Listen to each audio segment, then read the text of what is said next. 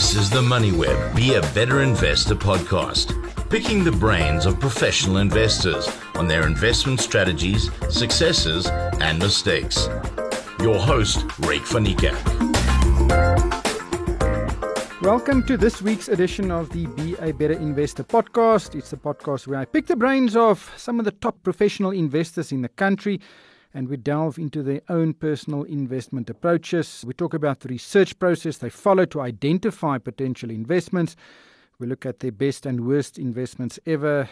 We peek into their own personal portfolios. The idea is to find those golden nuggets from their perspectives and experiences to assist amateur retail investors to become better investors. And my guest today is Keith McLachlan. Now, officially, he is the investment officer at Integral Asset Management, but he also wears and wore several other well-known hats. And the most definitive one is probably his status as one of the best small-cap analysts in the country. He's ran and managed several small-cap funds. He also has a blog, smallcaps.co.za, where he writes about small caps, and he shares his views about the prospects of many companies, or his views thereof, listed in Joburg as well as in the rest of the world. Keith, welcome to the show. I really appreciate your time. Let's just start off. Where did your fascination with small caps come from? That has to go back some time. And I've always been interested in the stock market. I started investing in the first year of varsity with my scholarship money, but that's a whole nother story. We'll get to that. And through the process of making and losing money, while studying finance and ultimately becoming a CA and the like, I realized that I both enjoyed and I was good at fundamentally researching companies and ultimately coming through that process, handpicking stocks to invest in. Now, a natural progression then is to drift to the part of the market that rewards that the most. And the part of the market where primary research is the least done, and therefore the most amount of alpha can be generated, is in the small and mid-cap space. And thus it became a natural progression to move in that direction and generate the maximum amount of return on my time as a researcher, and ultimately, hopefully, generate the maximum return as an investor. Yeah, that's the theory, but the small cap sector has really lagged for probably a decade now. It's been a tough sector to go and pick the winners. So take us through your process. How do you look at small caps and how do you separate the winners from the losers? Actually, the way you look at small caps is the way I think you should look at any company. So this answer works for large caps as well. But intrinsically, as an investor, I think we should buy good companies and try to pay good prices for them. Now, that's a bit of a vague expression because what is a good company and what is a good price? Well, what makes a good company isn't rocket science. It's all the classic attributes of quality. You want a highly profitable business with, good barriers to entry to the industry, good competitive advantages against its peers, hopefully differentiating itself in such a way that it almost has no direct competitors, large addressable market, highly profitable, great returns on capital, great margins, and being well managed by a good management team that is aligned with shareholders, et cetera, et cetera. And none of these things I'm saying should rock the boat. They're all pretty logic and honestly quite boring, but they're fundamentally important. What gets a little bit more esoteric is when we consider what is a good price. Now, I think value without quality is a trap, but quality without growth is an illusion. And what I mean by that is looking at a company and going, gosh, that's a very low price earnings isn't good enough, or a low price to book or a low valuation. That isn't good enough to necessarily buy that. You've got to make sure that the underlying is going to hang around. The underlying is going to survive and be good. So you need that underpin of quality. And what I think is that growth is one of the attributes of a quality business. Without growth, it's not actually quality. Why isn't it growing? There's a problem there. And therefore, you've got to find the combination of all these attributes. That starts to become a very defendable investment into a company, irrespective of whether it's large or small. It's interesting. Most professional investors I talk to have a similar approach, really a fundamental financial analysis and then maybe a macro analysis of where this company is going. Are the arrows pointing upwards? Is there growth on the horizon? But in your funds, typically, what is your hit ratio? How many companies actually achieve the potential you see when you buy the share? So how many winners do you pick in relation to the total number of shares in the portfolio? It honestly depends which portfolios and mandates you're looking at. Because we, for example, have some much more defensive, broader, more diversified ones. And then we have far more concentrated ones. I run, for example, a small mid-cap mandate as well, and we run some large-cap offshore.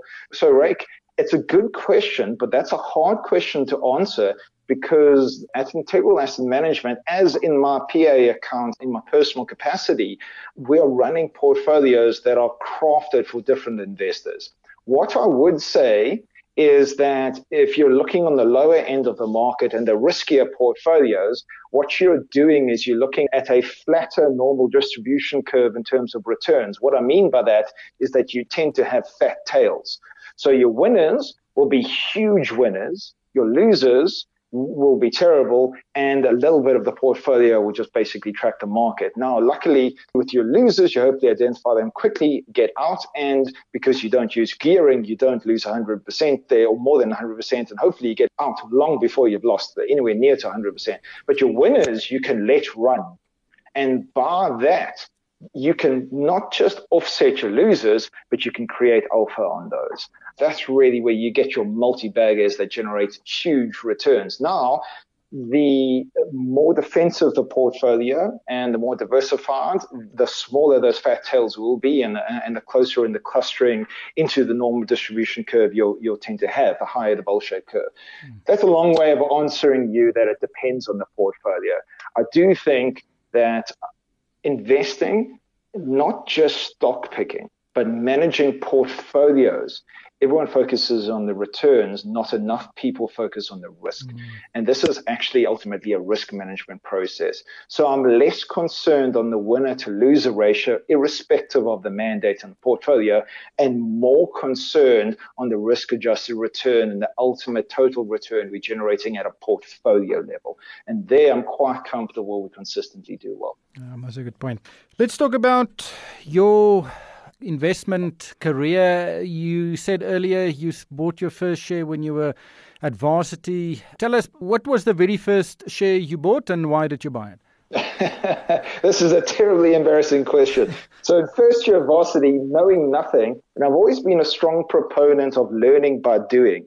By all means, read and research and understand what you're doing as to the best of your ability, but some lessons can only be learned through experience. So when I started at varsity in first year, I was quite lucky where I had a dean's scholarship, which is really a discretionary payment. It's supposed to cover your studies, but my father was a professor at varsity, so I was doubly blessed by not having to pay tuition and student fees. So I took half of that scholarship and I put it into the stock market with the view to let me figure out how the stock market thing works. And then in the background, obviously studying and going on with my life. So the first share I bought was a company called Zaptronics that is not listed. It is a terrible stock. And my rationale, because even though it sounds fancy to be trading your scholarship money, that actually was not a large amount of money at all. So my rationale, however deeply flawed and hugely embarrassing it is, was because it was a penny stock and therefore it was cheap. It was trading at a few cents a share, and then if it goes up a few cents a share, I can make money. Now, there's a lot of lessons. Funny enough, I did actually make money on that first investment, but that was despite myself, not because of myself.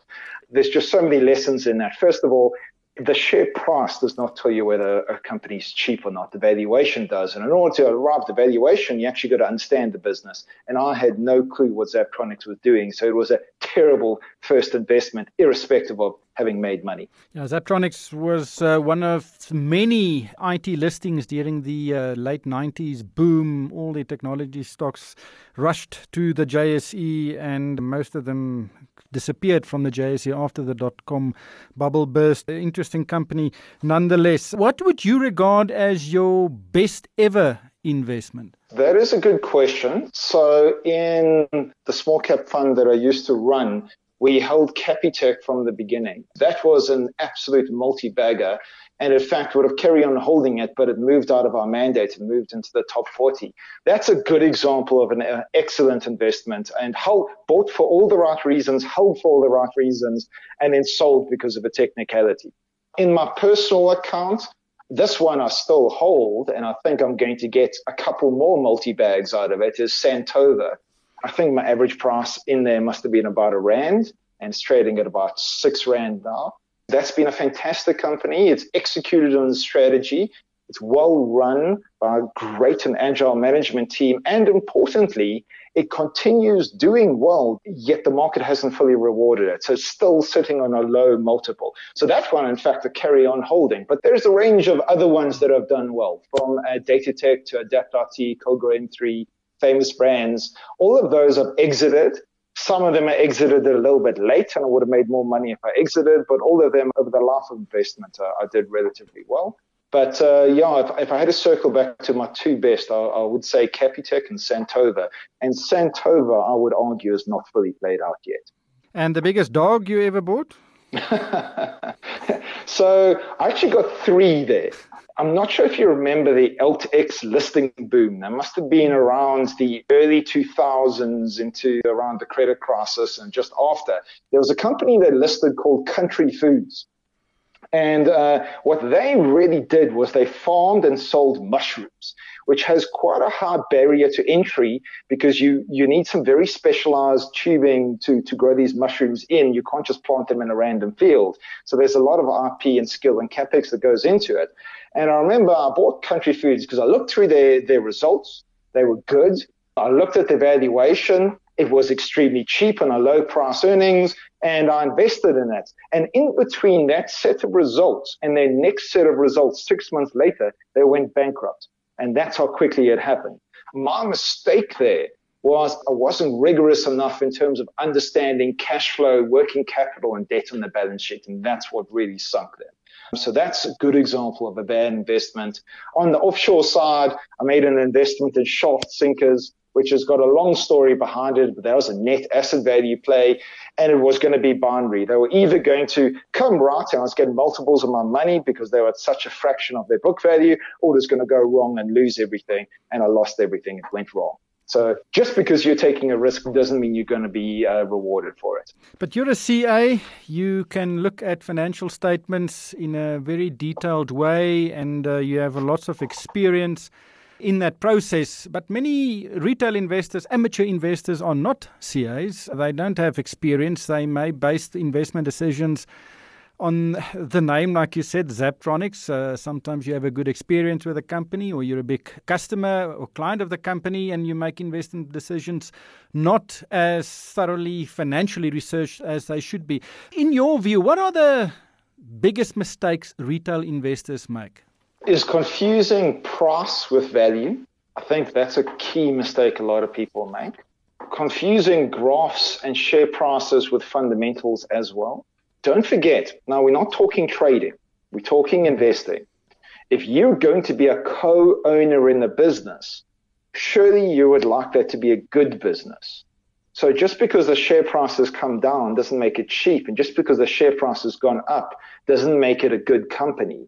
Go and understand the business. So I think the starting point is everyone in the market focuses too much on the share price and are not enough on the fundamentals and valuations. Understand what you're buying and understand why you're buying it. And from that, you can start to make rational decisions.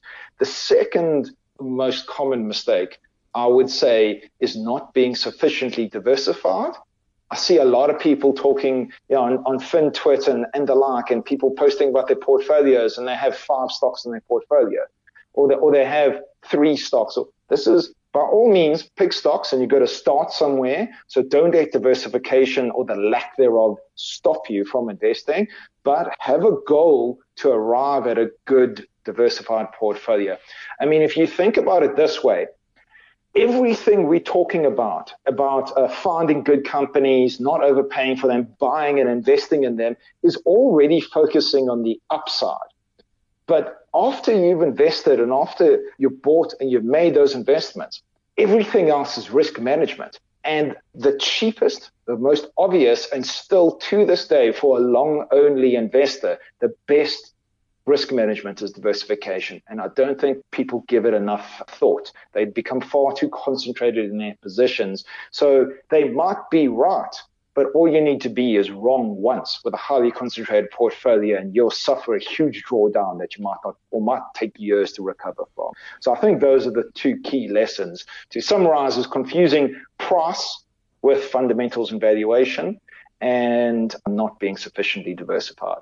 Let's talk about your personal investment portfolio. What is your goal there, number one? And number two, how often do you actually trade and, take profits or limit losses? So my goal is to generate the maximum sustained return for the longest period possible. But more seriously, because that's every investor's goal, risk adjusting. But what I do on my personal account, my objective to hold somewhere between 15 to 30 companies, all on the JSE and all around the world. And my objective is try to find good companies, excellent companies, in fact, buy them at good to ridiculously cheap prices, and make sure I have the least amount of duplication possible in the portfolio. Therefore, I have the most concentrated yet diversified portfolio objectively. So perhaps a way to think about it is going around the world, including our JSE here, but all around the world, I try to find the most unique companies possible and collect them. I'm almost like a collector of unique companies. So if you think of something like Richemont is big, it's possibly quite boring, it's listed on the JSE. Would you be able to rebuild a global luxury branded business of that scale on planet Earth anywhere, anytime soon? And no, many of these brands have literal decades of history to build their brands. You cannot replicate that. Ignoring all the distribution and the fact that you've got a bulletproof balance sheet with huge piles of net cash on and all manner of routes to market, and you've got a perfectly aligned management team that are deeply invested in the success of it, you cannot replicate a Richemont overnight. Same with Renogen on the local space. Renogen's with their unique methane and helium gas reserve, it's absolutely globally unique. You cannot just replicate this business. These are the sorts of businesses I look for that have sustained competitive advantages. I back the management teams. I like when my management teams are co-invested with me. And then the final check is to make sure I don't overpay for them, which I'm quite comfortable none of these I have. That's how I go about constructing my personal account. I think the dream of every investor also to buy excellent companies at rock bottom prices. But give us 2 or 3 more of these examples of these companies you have found in South Africa and the rest of the world that actually adhere to those criteria. Let's start with domestically. You can have a look at our PGM producers. Northern Platinum and Sibanye-Stillwater come to mind. They're the two that I hold because we absolutely dominate the PGM market. And especially if you have a view on the hydrogen economy and all the further loadings on the catalytic converters, no one can artificially make more PGMs, and there are no substitutes for them. So these are absolutely unique companies that just happen to be South African and happen to be listed here. Especially with the tragedy that's playing out in Russia and Ukraine. Russia is their big competitor, and those exports are by all appearances blocked. So these are unique companies to accumulate. I've touched on Santova. I'm not going to go into that some more. Storage is another one that's quite unique. It's a property company. Some people will consider it a little bit more boring, but it's absolutely dominant with its self-storage properties all over South Africa. that are very visible, very branded. You cannot build a self-storage property that is pre-tenanted. And therefore, the barriers to entry for financing, building, and tenanting a self-storage property, getting to a point where it's break-even, is quite large. Only extremely deep-pocketed players who know what they're doing can do this. And other than storage in the South African market, there aren't any others. And they've obviously been expanding and managing in the UK. Once again, management is strongly invested in their own company. They've got an internal manco, so deeply aligned. This is a classic example of a high-quality company, huge barriers to entry, and it's trading at basically book value. It's got a very attractive dividend yield. Why wouldn't you want to own storage? Going offshore, I own Levi Strauss. They just overnight, they published their results, and they're shooting the lights out. Revenue is up. They're doing fantastically. Their direct consumer is doing brilliantly. They're generating cash. A long time ago, well, it feels like a long time ago, but Trump actually wasn't that long ago. But the trade war initiated by Trump forced a relook at the supply chain from Levi Strauss, such that they diversified their supply chain and they don't have any more than 20% of the supply of their product coming from any single geography. And therefore, when COVID hit, they were perfectly placed. Also consider the fact that 1 in 3 people have gone up a pant size on planet Earth from lockdowns. I hear you laughing there, Rick, but it's true. Combine that with the casualization trends that we're seeing in the workforce. Most people are wearing more jeans and less suits and ties. And all of this feeds into Levi Strauss that is deeply internationalizing their business, building a direct-to-consumer, and they're basically following Nike's model. And Nike's proven this works. Levi Strauss is the one jeans brand that is globally known. They don't need to go and build their brand again. It's an absolutely unique business. It's over 100 years old. It's trading on about a 13 times multiple.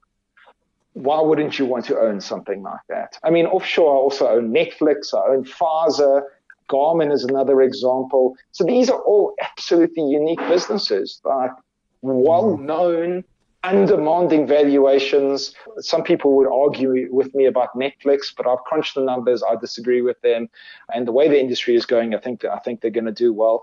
You've referred to several exciting companies. That's the term you've used. But Levi Strauss, they make jeans. SA Storage, they build garages in which you just, put stuff and store it. They're not business model-wise exciting. Are you referring to just valuation-wise exciting? I disagree. So first of all, the valuation is exciting and generating a very high investment return I consider as exciting.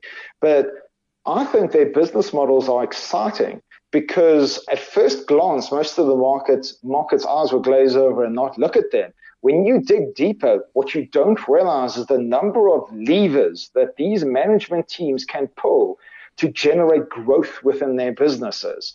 And that is exciting. It's hard to replicate. So let's go domestic. And you touched on storage as basically building garages for people to store their private goods. That's not their business model. That's a misinterpretation of their business model. What they have is the ability to build with deep convenience in very central locations that are highly visible. First world properties that you can arrive at virtually. So before you even jump in your car, you've decided to go to a storage facility because it's first in your mind, pops up in your Facebook feed, and when you Google it, it turns up there. And that's not a coincidence. They've got an internal marketing team that is one of the largest spenders on Facebook and Google ads. And they leverage this even in the UK. And then finally, when you turn up at one of their properties, the leasing out and the dropping off of your goods is absolutely slick. Yet, could you replicate this managing thousands upon thousands of individual leases?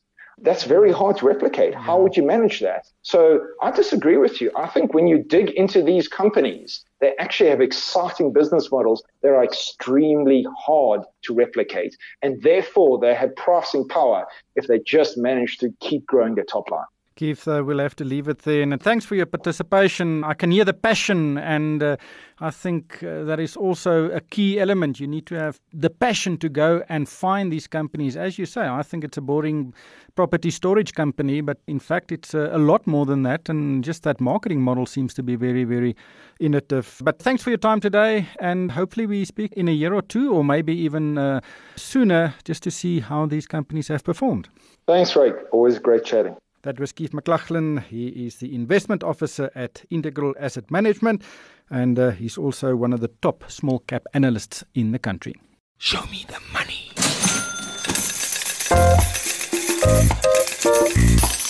That was the Money Web, Be a Better Investor podcast with Ray van Niekerk. Thanks for listening. Catch up and listen to all the Money Web podcasts on moneyweb.co.za or the app. MoneyWeb, your trusted source for business and investment insights.